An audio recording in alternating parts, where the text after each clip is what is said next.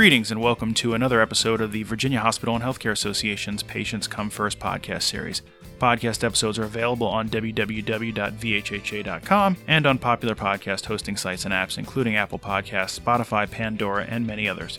Episodes of the podcast also air each Saturday at noon and Sunday at 10 a.m. on 100.5 FM, 92.7 FM, and 820 a.m. across Central Virginia. Please send any questions, comments, or feedback to pcfpodcast@vhha.com. Again, that is pcfpodcast@vhha.com. And with that, today we are excited to be joined by UVA Assistant Professor and ICU Director Dr. Tyson Bell, who is a specialist in critical care and pulmonary medicine, and whose work in recent months has been on the COVID-19 front lines. Today we'll discuss his work, including some recent recognition that Dr. Bell received, and his perspective on being politically active and socially engaged in these times. But first, welcome to the program, Dr. Bell.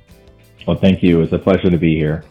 Well, we're glad to have you, and again, we appreciate you taking some time in a busy schedule. To start with, as I just alluded to, I want to congratulate you on being recognized as one of the 30 leaders under 40 who are changing healthcare by Business Insider, which highlighted your work on a remdesivir clinical trial at UVA, among other accomplishments. Can you just, to begin with, can you provide us an overview of that clinical trial and that work and the value that it has for patient treatment more broadly?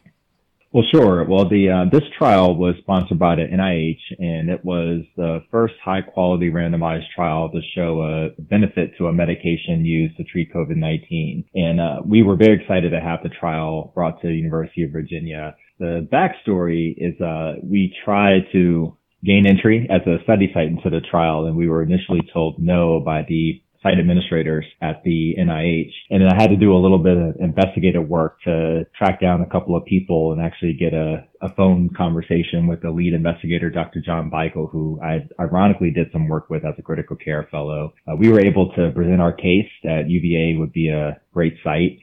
We were not having the sort of numbers that we were seeing like in New York City or some of the other major metropolitan areas, but what we did have were a steady number of cases and a lot of research staff and clinical coordinators who were ready and willing to get up and into the hospital to recruit patients. So we assured them that we would have high quality data, a good stream of patients, and we'd be one of their preferred sites as far as making sure there's everything, all the I's are dotted and T's are crossed. So it was exciting to get the trial there up and running, and very excited to see the results and really put UVA on the map as far as being one of the first sites to really strike back against COVID-19. Up until that point, a lot of the headlines have been just negative for COVID-19. We're just learning about transmission and how severe it can be. We're learning about racial disparities, and to have a therapeutic agent was not a silver bullet, but it was something that could help, was something that meant a lot to us. Well, you hit on a couple themes that I want to get to in just a moment. Over the past few months, we've had a few of your UVA peer colleagues as podcast guests, including Dr. Ebony Jade Hilton and Dr. Leanne Webb, and more recently, Dr. Cameron Webb, who is, for the benefit of our listeners, is in the final weeks of a campaign for Virginia's 5th Congressional District seat. From what I can tell, each of you use your voices in distinctive ways through the outside projects you work on, the political causes you adopt, and even taking to social media to share your firsthand perspective about current events, about racial disparities in healthcare, which you just mentioned, and more. I want to get to your political engagement in a moment, but first I'd just like to hear your thoughts and observations about having a professional support system and how that, among other factors, perhaps helps empower you and your colleagues to be bold and take on causes that may not always have universal appeal or approval. Well, I would take that much deeper and say that this group of individuals go far beyond the professional relationship. They are my personal dear friends. In particular, Dr. Webb and I, we were college students together at UVA from 2001 to 2005. And actually, his wife, Dr. Mrs. Webb, as I like to say, was also that same graduation year. So his wife, me, and my wife all graduated 2005 together. We were all friends, and we decided to come back to Charlottesville together the same year in 2017. So, our friendship is really deep before, but it's only grown deeper. And then adding Dr. Hilton, who was already here when we started, was just fantastic. And as far as what we do, we support each other. We talk almost every day, at least by text. And we talk about what we're going through, the opportunities that we have. We divvy up things sometimes when it's appropriate. But more importantly, we just encourage each other for what we're doing and celebrate our successes, help each other through the failures. And they're really my rock when it comes to what I've been able to do. So, I owe so much of what I've been able to accomplish to having them as a support group in a professional network and personal friendships. It's always nice to hear when folks with common experiences can band together both professionally and personally. So that's really good. And I'm glad you've got that support network there. On the topic of disparities, which we've touched on briefly, and I want to get deeper into it, disparities in outcomes in particular that are attributable to social and environmental factors as well as access issues. I understand that you're involved in working to improve colorectal cancer screening rates for people of color. I want to give you an opportunity to talk about that work in particular and more broadly about the work around addressing healthcare disparities through population health initiatives, other work that you may be involved in, or just the broadening awareness in the medical and healthcare community about the legacy factors that have led to outcome disparities for people from different communities. Well, COVID-19 has certainly allowed us a window through which to explore some of these racial disparities and why people who have different skin colors or ethnicities might have different outcomes when it comes to really important aspects of healthcare, when it comes to just screening for basic diseases or outcomes for contracting things like COVID-19. It's really been an opportunity to learn about these disparities and explore them deeper. Of course, they pre-existed COVID-19, and they'll exist after COVID-19 has gone away. But some of the same sort of themes emerge. So, you have to ask the question, why is it that a group of people who have a shared ancestry, would it be a higher risk for a certain disease process?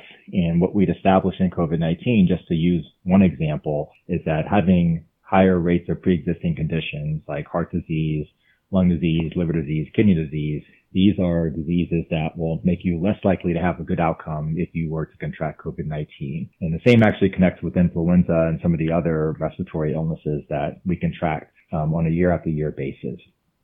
Now you have to ask a deeper question. Why do these groups of individuals have higher rates of chronic diseases? And why is there less access to healthcare? And a lot of it connects with structural racism and the way that we've structured society historically to favor one group over the other. And, this can be a long-winded answer, but I can just make a couple of direct connections. Rates of obesity and diabetes and metabolic syndrome directly connect with the diet that you have and your access to healthy exercise and space. Redlining and historical practices that denied opportunities to African Americans in particular were associated with denser neighborhoods that were underinvested in, with poor access to parks and trees and facilities to exercise. When you add on top of that, less per capita access to healthcare, so less physicians and nurses in these neighborhoods and practices, less businesses that have capital, you can see how a story builds over time where a community becomes economically depressed and from a health outcomes standpoint depressed as well. And when that's a perfect setup for something like COVID-19, which is, takes advantage of these sort of disparities. So having a chance to have this conversation and to kind of remove the personal blame part of it, because I feel like these discussions get so much caught up into how does one person individually feel about another person and really connecting that with racism. But what we're really talking about is the systemic part of systemic racism. How have our institutions been set up to allow for these disparities to continue? And the systemic part of it means that if we don't directly address it to reverse it, the system will continue to produce these results. So it's been a good opportunity to talk about this and to explore these topics further. I like the way that you phrased that there just a moment ago about focusing on the systemic part of it. That is perhaps the less polarizing part of it, removing that element which for some people becomes a stumbling block and saying, hey, let's look at the structural issues here. It's good insight there. Before we move on from this topic, I just wanted to circle back. Did you want to hit the topic about colorectal cancer screening rates and that work at all? Sure. So my great-great-grandmother, who I actually lived with until I was in middle school, She actually died of colorectal cancer, and she was definitely older in age at that point, but she had never been screened for it because she was afraid of going to physicians, not because of, person being afraid of doctors, but not wanting to experience discrimination in healthcare. She used to famously tell me that you only go to the doctor and they give you bad news. So she was really hesitant to go seek care for that reason. And it made me think about the historical distrust that a lot of African American communities in particular, that's my experience in my community. There's a lot of distrust that comes from the healthcare system. And what I tell my students and residents when we have this kind of flare up in the form of a patient who may not be listening to our recommendations, we have to explain to them that that is actually an earned mistrust. The U.S. healthcare system has worked very hard to get on the bad side of Black people when it comes to designing experiments that were unethical to exploit Black bodies, using them for medical research, the Tuskegee experiment, grave digging. We can kind of go on and on. These stories get passed down generation by generation, and people remember these things. So when you approach someone with a recommendation and understanding the history behind these sorts of interactions, understanding how to approach them allows you to take better care of these patients. But another part of that is using technology to kind of close that gap. We know that there's going to be a proportion of Americans who aren't going to get colorectal cancer screening. One, because it may be tied to this feeling of not wanting to seek that care out for whatever reason. Some of it might be access and cost, and then some of it might be just convenience. And so designing a solution like we're doing at Outpeak Labs to have infrared technology added to pill endoscopy, which is a pill that you swallow that can image your colon, can help decrease that screening gap and ultimately get us to a point where we can save more lives, because colorectal cancer is a largely treatable cancer. If you catch it early, over 90% of the time, you can have a life expectancy beyond 5 years. So this is a cancer that should not be the number 2 killer of Americans in the United States. And a lot of that relates to health disparities and access to care, and that's exactly what we're trying to combat. Well, it's really good that you're sharing those statistics with people publicly and focusing on that, particularly in communities where there is some mistrust, as you said, whether it's the examples you cited, the Tuskegee experiments and the vestiges and legacy of that, or the Henrietta Lacks case and many others. And I will just say, as a personal aside, I'm turning 45 next year, and so one of the things on my list to do next year is to get a colonoscopy. So I'm going to follow Dr. Bell's advice. So hopefully everybody else out there who's in that demographic will as well. We touched on politics a moment ago, and I want to bring it back to that. We mentioned this podcast has hosted several clinicians who hold elective office or are seeking it. We've had Governor Northam as a guest. We've had Senator Siobhan Donovan, who's an OBGYN in the Richmond area. We mentioned your friend, Dr. Webb, who's a candidate for Congress. Just recently, we had Danville Vice Mayor Gary Miller, who's a cardiologist. And with each of those guests, we've asked them for their perspective on the intersection of politics, healthcare, and public policy. And that's taken on new dimensions this year as society at large and the world deals with this global pandemic and this public health crisis. I want to get your thoughts on that intersection between politics and public policy and healthcare. And I ask it through the prism of a TV ad I saw recently. As I said, I know that you are engaged and share your views as your colleagues do on social media and other platforms. And I just saw recently that you are the star of a campaign ad for former Vice President Joe Biden, who is running for president on the Democratic ticket this year. So I wanted to ask you broadly sort of your thoughts about that intersection, and then specifically about how that campaign commercial came about and things of that sort. Sure. So a fascinating concept because, I think the definition and your feeling could evolve over time in the midst of the COVID-19 crisis. And that certainly was the case for me. I am not a political person at all and have no intent of running for any sort of political office. I think that my place is firmly by the bedside and working on innovations to improve access to care from the medical lane. So it's been interesting to have close friendships and to have interactions with the political process. But before this, it's very unlikely you would hear a peep from me about what my political leanings are, who I support. I felt that as a physician, it's better that I try to be nonpartisan, at least when it comes to what I say publicly, in order to, protect that patient-physician relationship. What's been different about this crisis is honestly asking yourself the question, what is the best thing that I can do to save as many lives as possible? So my decision to participate in a political ad supporting President Biden, in my mind, actually was not political at all. It just connects with the question I keep asking myself, what is the best that I can do to help impact my community? So early on in the crisis, it was fighting to roll out testing and to get that available widespread so that we can test people in the community. When it became a PPE crisis and a crunch in our supply chain, it became working with others, engineers and seamstresses across the university and the community to help produce PPE for my colleagues and myself in nursing homes and other facilities that needed PPE. When we started exploring racial disparities in healthcare, it became advocating for my community that I'm a part of and making sure that we're looking through our response to an equity lens. But then at some point along the way, it became very clear that our response from the top was inadequate. And that's not to say that any leader would have handled this perfectly. I think, anyone would have made mistakes because this is an unprecedented pandemic. It's, moved quicker than we've been able to keep up with. I don't think anyone would have handled this perfectly.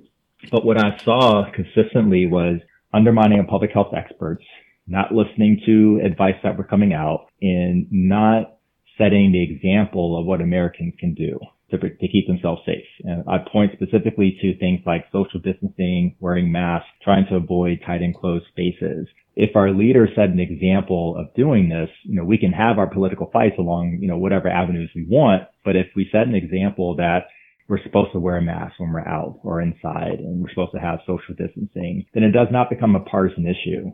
And as we saw cases rise and rise, particularly in areas where we were still having these fights about personal freedom versus public health, the economy versus public health, and they really should be partners, it became clear to me that we needed a fundamental change in our leadership. In my mind, there's not a Democratic way to respond to this crisis. There's not a Republican way to respond to the crisis, but there's a way that incorporates the science and puts that first in forefront and lets everything else follow that. And then you use that as a tool to open the economy and get children back in schools. So when it became clear to me that the administration was not following this and undermining the interests of public health and my patients and the country at large, that's when I decided, this is a moment that I need to use my skill set and my experience to actually speak out against this. So I'm very much looking forward to the day when this all goes away and I can go back to the bedside and just focus on, what I became a physician for. But I've just felt that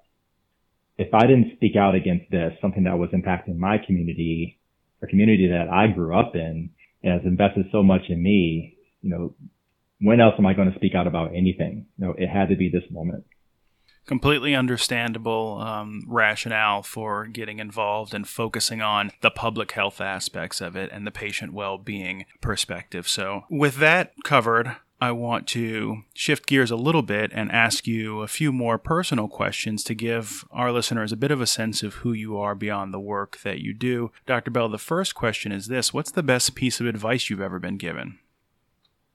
Best piece of advice that I've been given came from one of my mentors at Columbia University when I was in medical school. And it was a time where I was struggling a lot with trying to keep up with my studies, along with make sure that my family was healthy. My grandmother was having health issues at the time, and I felt like no one really understood what was going on, and I needed a friend. And I went into the Dean of Diversity, Dr. Hilda Hutcherson, sat in her office, actually cried. There was so much I was going through. And she told me that, the scars that you carry is what informs what you do later in life. So what you're going through now is only going to make you stronger and more effective later. And that really put a lot of my upbringing, the struggles that I've had. I grew up of a very meager means in Lynchburg, Virginia. I was the first to go to college on both sides of my family. It has been a long, hard road, but where I am now, understanding that struggle and how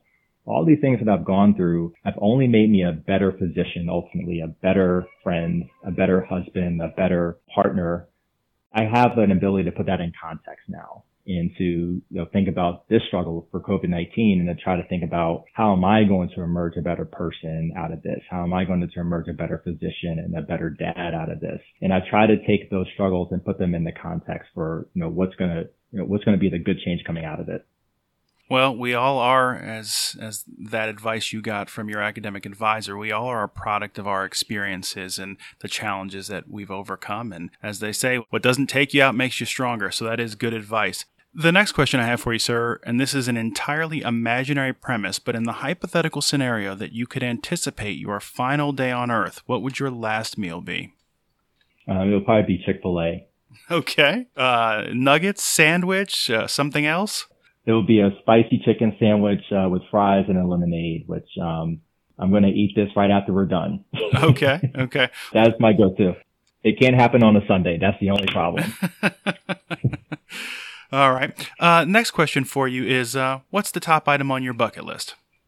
I would love to go to the Taj Mahal. This is something that I just think it's a beautiful building. It's very iconic. It has a storied history behind it. And my son is 6 years old. He likes to travel. I actually went to India last year as a part of my business school foreign trips that we take. And I decided not to go to the Taj Mahal because I wanted to share that moment with my son. So on my bucket list is to go out to the Taj Mahal and during a sunrise, sip some tea with my son while we watch the sun glitter off the edge of the roof. Sounds like a great father-son bonding moment. And then finally, if you were stranded on a deserted island, what one book, one album, and one movie would you take with you to keep yourself occupied? We will spot you a copy of the religious text of your choice. So other than that, what are your 3 entertainment survival kit picks? So it's a book, a movie, and what else? And an album. And an album. All right. So my book would be Lord of the Flies, which is ironic for being stranded on an island, but it is. It's one of my favorite books because it explores so deeply the concept of humanity and who we are. Whoever holds the conch gets to speak. That's the rule. Is this like assembly, sir? Yeah. Except anybody who wants to speak gets to. But not before they get the conch. Right. The movie would probably, let me think about this. The movie would probably be Lion King, the original Lion King.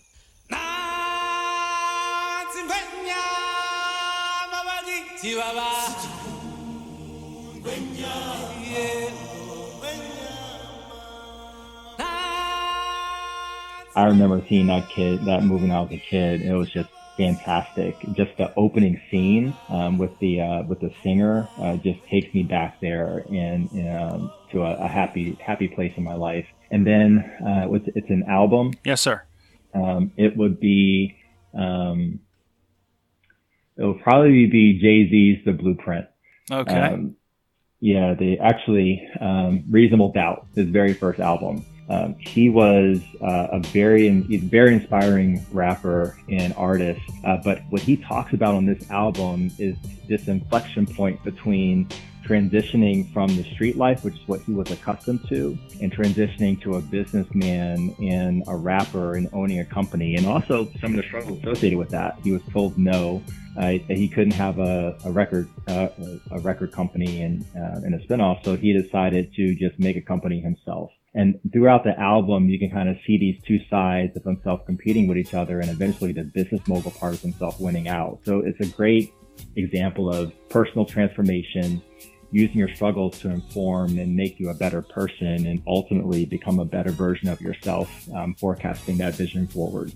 Well, your friend Dr. Webb selected Hard Knock Life from Volume 3, so there's some overlap and similarity there. I will say on a personal note, Reasonable Doubt is a great album. The song that, for whatever reason, always sticks with me on that album is 22 Twos. I love the lyricism on that one. So of course, yeah.